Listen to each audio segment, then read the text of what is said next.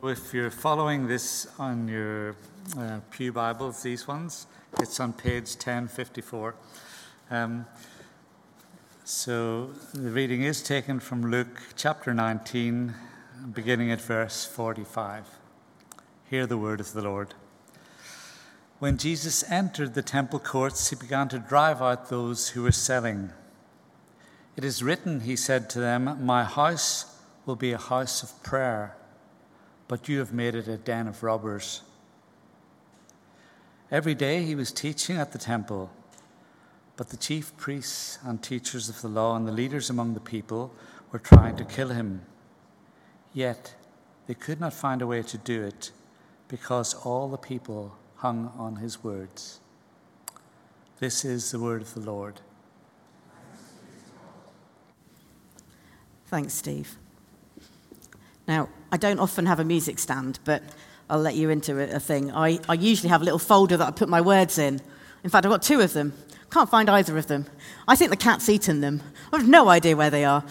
So I've put my notes on a music stand today. So anyway, I don't know why I told you that. Let's pray. Lord Jesus, we thank you for the opportunity and the privilege it is to journey through this Gospel of Luke, and for the ways that we have seen your life come to life, and some of your ministry and what it shows us. And we pray now as we look at this next account, these few verses, help us to see you and hear you. In your name, Jesus. Amen. This morning, actually, we had an even shorter reading. If you thought that was short, this morning we had 2 verses. And this evening we've got 4. So we've doubled it. Is that right? 45, 56, yeah, 4. Let me just check. We are going to have a think about these verses with Jesus entering the temple. If you're joining us and you're thinking, hang on a minute, that feels really early. It's nowhere near Easter yet. As Jonathan said, we are travelling through Luke. And last week we thought a bit about when Jesus entered Jerusalem on the back of a donkey, which we often think about at Palm Sunday.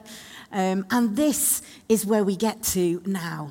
We're thinking about what happened when Jesus stepped into the temple just after he had triumphantly entered Jerusalem. A reminder, if we look back through Luke's gospel, we can see right back in chapter 9 that Jesus turns his face to Jerusalem.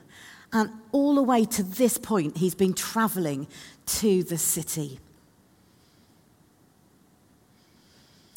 And so this term, we're really going to be thinking about what happened to Jesus after he entered Jerusalem. That's the location, really, of much of what we will think about. And so what we read is that Jesus enters Jerusalem and he heads to the temple. And it's interesting because we look in Scripture, if we look in Luke's Gospel, this is the first time that Jesus has entered the temple since he was 12. He may well have done it at other points, but this is the first time since then that Jesus is mentioned doing this in Luke. And in chapter 2, we hear what happens to him. Let me just read you these words. We should have them on the screen as well. Sorry, they're a little small. My apologies. From Luke 2, verse 46. After 3 days, they found him in the temple courts, sitting among the teachers, listening to them and asking them questions. Everyone who heard him was amazed at his understanding and his answers. When his parents saw him, they were astonished. His mother said to him, "Son, why have you treated us like this? Your father and I have been anxiously searching for you." "Why were you searching for me?" he asked. "Didn't you know I'd be in my father's house?" But they did not understand what he was saying to them. First of all, 3 days. That's actually quite a long time to be looking for your 12-year-old son, isn't it? Let's face it. So you can sort of understand why they say what they say. But it's interesting, isn't it? Jesus uses those words, my father's house. And we sort of have echoes of that in this reading in Luke 19. But just a reminder, actually, that we, although we focused last week on the sort of the Palm Sunday narrative, there's a little bit between, and that is when Jesus, after he enters Jerusalem, he looks over the city and weeps over it. He mourns over how they've just got to the point that they have found themselves in the position they are. So he enters triumphantly, then he weeps over the city, and then he walks into the temple courts, only to find people selling things. Now, interestingly, if we look in this account, in Luke's account, we don't see anything about what the people are selling, what they're doing. In other versions, in the other versions, it says things like doves. They're changing money. They would have needed to change money to use it in the temple. But here, Luke doesn't mention it, and I find that quite interesting. Maybe it's because that's really not his focus here. It's not on what they were sort of selling, or not on the money changing. It's just the fact that they were doing it in the first place. And for Luke, it's what Jesus says, which seems to be the focus. And so this evening, I want to particularly focus on one verse. We got a 4-verse passage. We're going to hone in on verse 46 this evening, which says this. Jesus said, "It is written, my house will be a house of prayer, but you have made it a den of robbers." That's the verse we're going to particularly hone in on this evening. But before we go any further, I thought it'd be really helpful for us to get a bit of an understanding of what the temple is, of where this account took place. And so I want us to think a little bit about the temple this evening, first of all. Now, the temple was destroyed in AD 70, so we've not got any photographs. But we have got various pictures and impressions and models of the temple. So here's the first picture I want to show you. I find that amazing. That is the city of Jerusalem at the time. And just look at the imposing nature. I've circled the temple in red just to make it definitely obvious where the temple is. Just look at how imposing that temple is over the city of Jerusalem. And actually, when we look in Luke, he often makes it Jerusalem and the temple synonymous with each other. And of course, for Israel, for the people of Israel, this is the heart of their faith. The temple is the heart of their faith, and the city is the heart of their nation. If you're interested, the long walls are about the length of 4.5 football fields. Gives you the size. I mean, it's a lot bigger than this building. It's a big place, a big space. Next, I've got a map of the temple for you. And so you can see you've got this sort of building structures in the middle and this big area around the outside. And the bit around the outside, as I've highlighted in red there, is the court of the Gentiles. That is the furthest place anyone who was not Jewish could go. And this is where our reading takes place this evening, in the court of the Gentiles. I wonder also whether it's the place they met when the early Christians met together in Acts, when they met in the temple courts daily to worship together. Here, another picture for you. I have highlighted there. This is not from a camera above. Obviously, this is a model. And this is right in the middle now, the middle bit of the temple. And the cross-shaped bit, which I've circled in red there, that is the court of women. And that is the sort of furthest point that women could go in the temple. And that's just slightly smaller than a football field. And of course, that is where someone like the prophet Anna worshipped day and night in Luke 2. You can also see, I think I've put another one with another circle. Yes, that is the court of the priests. And you can see in the middle there's an altar there, and that would have been where the sacrifices would have taken place. And then final picture for you. Right in there, in that big structure, is the Holy of Holies, the place where only the high priest could go one day a year, on the Day of Atonement. And I think it's really helpful for us to just see that, get that picture of the temple. It's the most important place for the people of Israel, for the Jewish people. The place they would all go at various points. The place those from all over the world met on the day of Pentecost, for example. And here in our story, the time of year many would have been coming to bring a sacrifice at the time of Passover. And so what we read in this passage is focused on the temple, and particularly in those courts around the outside. And when Jesus enters, he encounters all sorts as he walks into the court of the Gentiles. People exchanging money, selling animals for sacrifice. And the many visitors from all around the country and beyond. It must have been a hubbub of sound.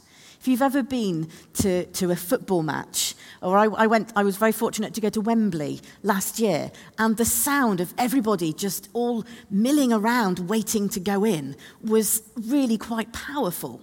Imagine that, but that was one football pitch. Imagine it being 4 football pitches full of people, and you just get the sense of what it might have been like. And what we see in this passage is Jesus' response. We read that he drives out the sellers. He's not happy with what's going on. And interestingly, the Greek word that Luke uses for Jesus driving out the sellers is the Greek word that is used when Jesus or anyone else drives out the demons.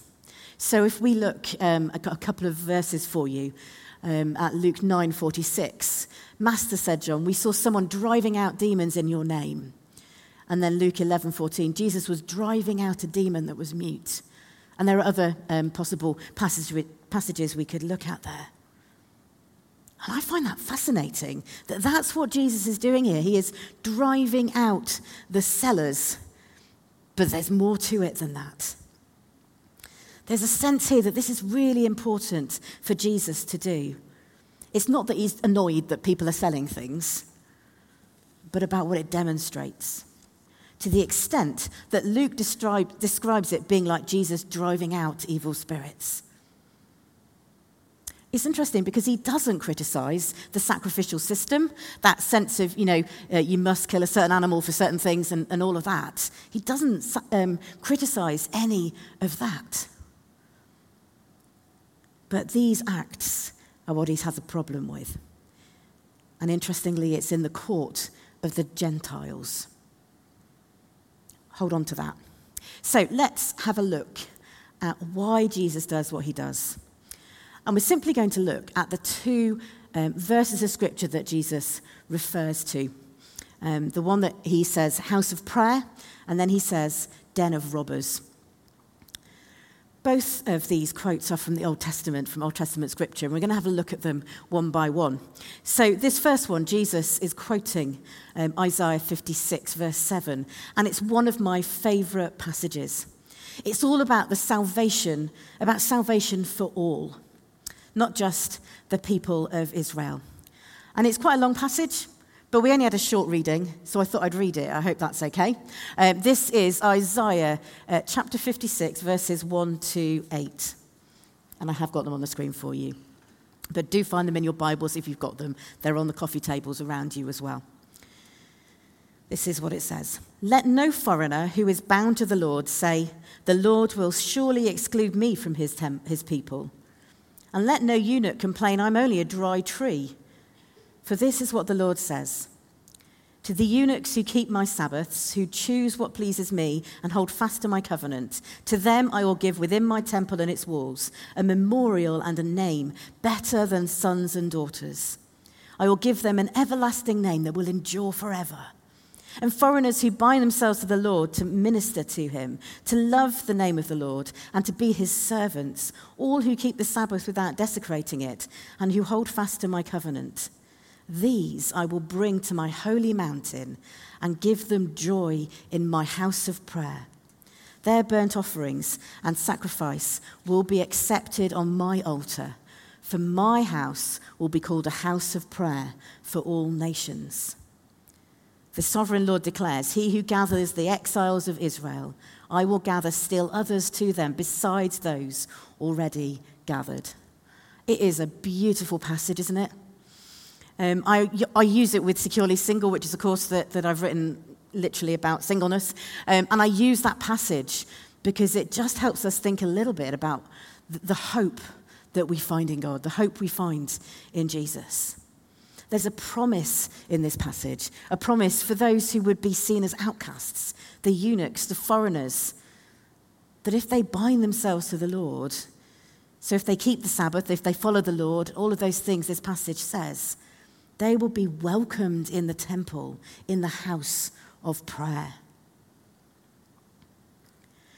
Now, I find it quite interesting that Jesus quotes this passage, but he only uses the house of prayer.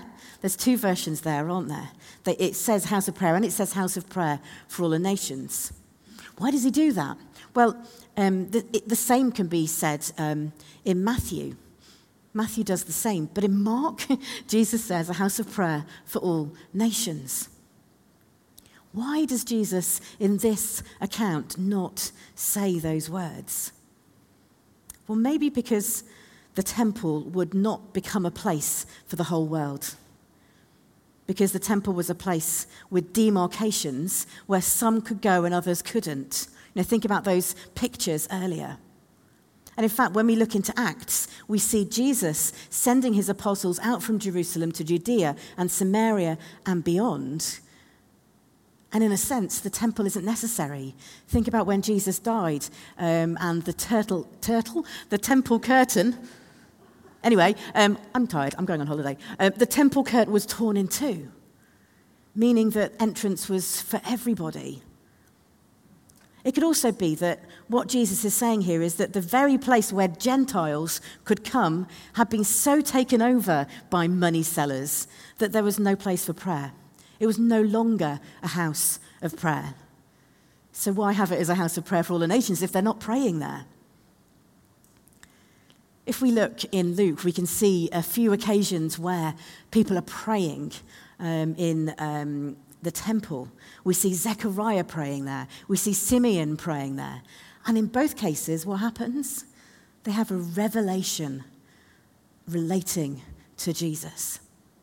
Later, the disciples would meet in the temple, praising God with great joy after the ascension of Jesus, right at the end of Luke's gospel. It's where Peter and John prayed for healing for the lame man. It's where Paul in Acts 22 was praying when God spoke to him and sent him out of Jerusalem to the Gentiles. So what we see there is that as a place of prayer, the temple was a place of revelation of who Jesus was, of the power of his name with that healing, for example. It was a place of significance in the sending out of the good news of Jesus to the whole world. So if it wasn't a place of prayer, if it hadn't become a place of prayer, it couldn't be a place of revelation. It couldn't be a place of mission. And maybe that is why those in the temple hadn't seen who Jesus was. Maybe the selling was a barrier to the revelation of Jesus. And maybe that is why Jesus is so angry here. And that's a challenge for all of us. The challenge of the place of prayer in our lives. Now, some of you will know that when I lived in Manchester, I was a schools and children's worker for 4 years in inner city Manchester. And one of the schools I went into was 96% Muslim. And it was a fascinating place to go in and do RE lessons and assemblies. And I always had to be really, really careful what I said. And one day I was doing an RE lesson with, I think, some year twos. And they'd asked me to go and talk about prayer. So I decided to tell them that you could pray wherever you are. I can talk to Jesus wherever I am, because I knew that for many of them, that would be quite unusual because of the way that the Muslim faith works. And so I said all of this to them, and then one hand came up, and I sillily said to them, "Yeah, what would you like to say?" She went, "Miss, does that mean I can pray on toilet?" And I was like, yes. Wasn't the thing I was hoping that they would take away from that. But hey, if it helped them realize that we can pray wherever we are, then that's great. Thing is, we know, don't we, that we can pray anywhere. But what is the place of prayer in our lives? Is it in prayer that God can reveal himself to us? Is it the place where God can lead us, where he demonstrates his power? So what are the cellars that stop you seeing who Jesus is? What are the cellars which stop you seeing where God is leading you? What do you need to ask Jesus to drive out so that you can have that place of prayer? So there's something there about the fact that we need to have that place of prayer in our own lives. But of course, that also is true of us as a congregation, as a church. The place of prayer is so important, which is why it's great that we pray monthly on a Monday night. Do come. We've just had one, but come to the next one, which happens to be on a Wednesday. But don't worry, that's just the way it is. What is the place of prayer in your life? So next we're going to move on to the other phrase, the other passage that Jesus quotes, and that is the den of robbers. Great. And so, again, Jesus quotes something from the Old Testament, and this time he quotes Jeremiah chapter 7. And we've already had a couple of readings, but let's have another, shall we? And this is Jeremiah 7, verses 1 to 11. This is what Jeremiah said. This is the word that came to Jeremiah from the Lord. Stand at the gate of the Lord's house and there proclaim this message. Hear the word of the Lord, all you people of Judah who come through these gates to worship the Lord. This is what the Lord Almighty, the God of Israel, says. Reform your ways and your actions, and I will let you live in this place. Do not trust in deceptive words and say, this is the temple of the Lord, the temple of the Lord, the temple of the Lord. If you really change your ways and your actions and deal with each other justly, if you do not oppress the foreigner, the fatherless, or the widow, and do not shed innocent blood in this place, and if you do not follow other gods to your own harm, then I will let you live in this place, in the land I gave your ancestors forever and ever. But look, you are trusting in deceptive words and are worthless. Will you steal and murder, commit adultery and perjury, burn incense to Baal and follow other gods you have not known, and then come and stand before me in this house, which bears my name and says, we are safe to do all these detestable things? Has this house, which bears my name, become a den of robbers to you? But I have been watching, declares the Lord. Oh. That is a real challenge, that passage. It's really, really powerful. And you can see why Jesus quotes it. It makes you wonder, doesn't it? The people that he was speaking to, how much did they know those passages? They would have read them many times. Maybe it just brought to their minds when they heard that phrase, when they heard that, to take them to Jeremiah 7. And that passage is about how the people are acting when they're not in the temple. And then they go and they say, well, the temple of the Lord 3 times. And therefore, they think it's okay because they're safe in the temple. In other words, they think that they can do whatever they like and then come into the temple because it's a refuge and a safe place. Interestingly, this Jeremiah passage also seems to show that relationship between the temple and the city. You know, they're sort of intrinsically linked. It says in the beginning verses, hear the word of the Lord, all you people of Judah who come through these gates to worship the Lord. This is what the Lord Almighty, the God of Israel, says. Reform your ways and your actions, and I will let you live in this place. And as I was thinking about that, I was just thinking, you know, I wonder whether sometimes we lose that sense of the church, and I don't mean the building, I mean the church itself being right at the centre of where we live, where we dwell. The center of our lives, the reason we exist, to worship, and that worship flows out into the rest of our existence. Have we sometimes made church into a club? And that, of course, is a challenge for all of us who are Christians, that church is not a place we can come after doing whatever we like and say, it's okay, I'm in church. It's not that at all, is it? But that's what's going on in the Jeremiah passage. I remember when I was a student in Manchester and I went to a church and there was a season when I came home from church every Sunday, and all I felt like I'd been told was that I was a sinner. And I just felt like, I can't be bothered to go next week. I know what I'm going to hear. And that was really hard. And Jonathan and I were talking about this not long ago, about the fact that many of us in the church sort of almost rebelled against that and went against it because we were missing out on the love and the grace and the mercy. But we went so far that we forgot to remind ourselves that sin is important. We need to also talk about love and grace, but we need to talk about sin.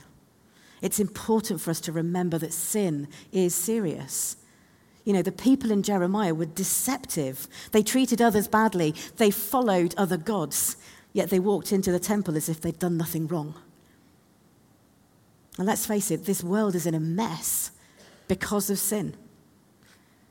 But Jesus came because of sin. So it's a reminder here that we cannot act just how we like and then think it's okay to walk into church as if we've done nothing wrong. Instead, we need to recognize that our relationship with Jesus is across the whole of our lives and not just on a Sunday. Yes, of course, we will mess up. And yes, there is forgiveness and love and grace. And if we mess up, we simply need to repent and come afresh to Jesus. But I wonder sometimes whether we see the impact sin can have on our lives. Do we see the seriousness of sin? Now, of course, the church is a very different place from the temple. I've already said it's a people, it's not a place, it's not a building. In fact, Scripture reminds us that we are temples of the Holy Spirit. Here's a couple of verses from 1 Corinthians 6. Do you not know that your bodies are temples of the Holy Spirit, whom you have received from God? You are not your own, you were bought at a price. Therefore, honor God with your bodies. And then chapter 3, don't you know that you yourselves are God's temple and that God's Spirit dwells in your midst? If anyone destroys God's temple, God will destroy that person. For God's temple is sacred, and you together are that temple. Together we are temple of the Holy Spirit. So our actions don't just affect ourselves. They have an impact on everyone else. So it's a hard question, but are there ways that you are treating this place like a den of robbers? And when I say this place, I mean this body of believers, this church, yourself. Remember, though, there is love, there is grace. Bring it to Jesus. Don't just brush it under the carpet and think it's okay, because the people in Jeremiah got into a bit of a mess through that. Or maybe you're here today and you're not sure what you think, whether you're a Christian or not. Well, this forgiveness, this love, this grace that is available to you, whatever you have done. And Jonathan's already mentioned it, but come along to the Alpha course, find out more. Or maybe you're ready today to come to him. So Jesus makes it very clear through these references that what is happening in the court of the Gentiles is not right. And once he drives out the sellers, what happens? Well, this is the last part of the reading, verse 47. Every day he was teaching at the temple, but the chief priests, the teachers of the law, and the leaders among the people were trying to kill him. Yet they could not find any way to do it because all the people hung on his words.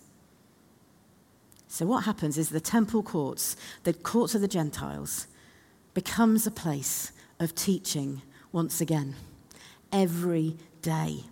A place where Jesus could reveal who he was. A place where Jesus could teach about the kingdom of God, the good news to all people. A place that maybe could become a house of prayer. A place that wasn't for a den of robbers. And as we will find out, unfortunately, a place where the authorities are not happy with what Jesus does. So this evening, there are a few challenges in there, aren't there? Challenges about the place of prayer in our lives, but also challenges about the way we act outside church. And actually how what we do in church needs to spill out into the rest of our lives. So let's just spend a moment in quiet, and then let's pray. Band, do you want to come up?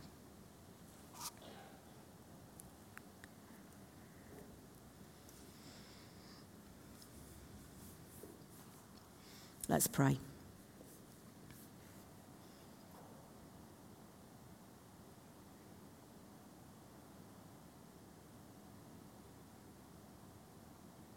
Heavenly Father, we thank you for the way that Jesus entered this temple.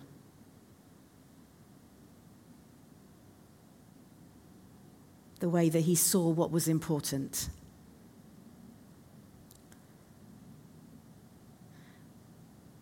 We thank you for the way that him cleansing that temple enabled him to teach there.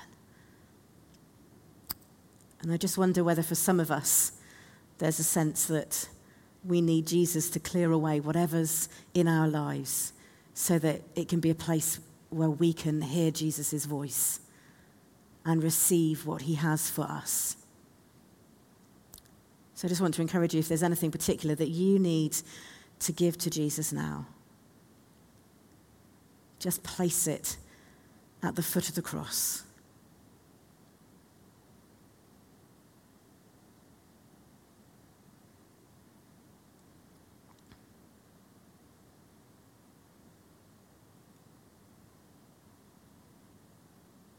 And know that because of the cross, you can find forgiveness and freedom and grace.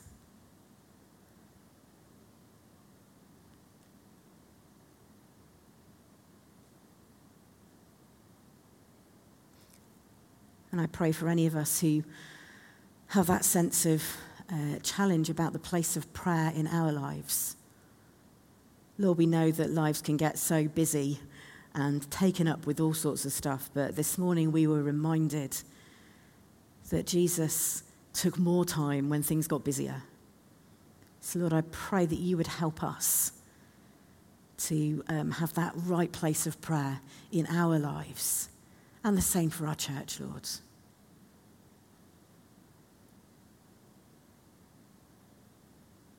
So Lord, thank you for your mercy. Thank you for your grace. Thank you for your love. Help us to live each day for you. In Jesus' name, amen.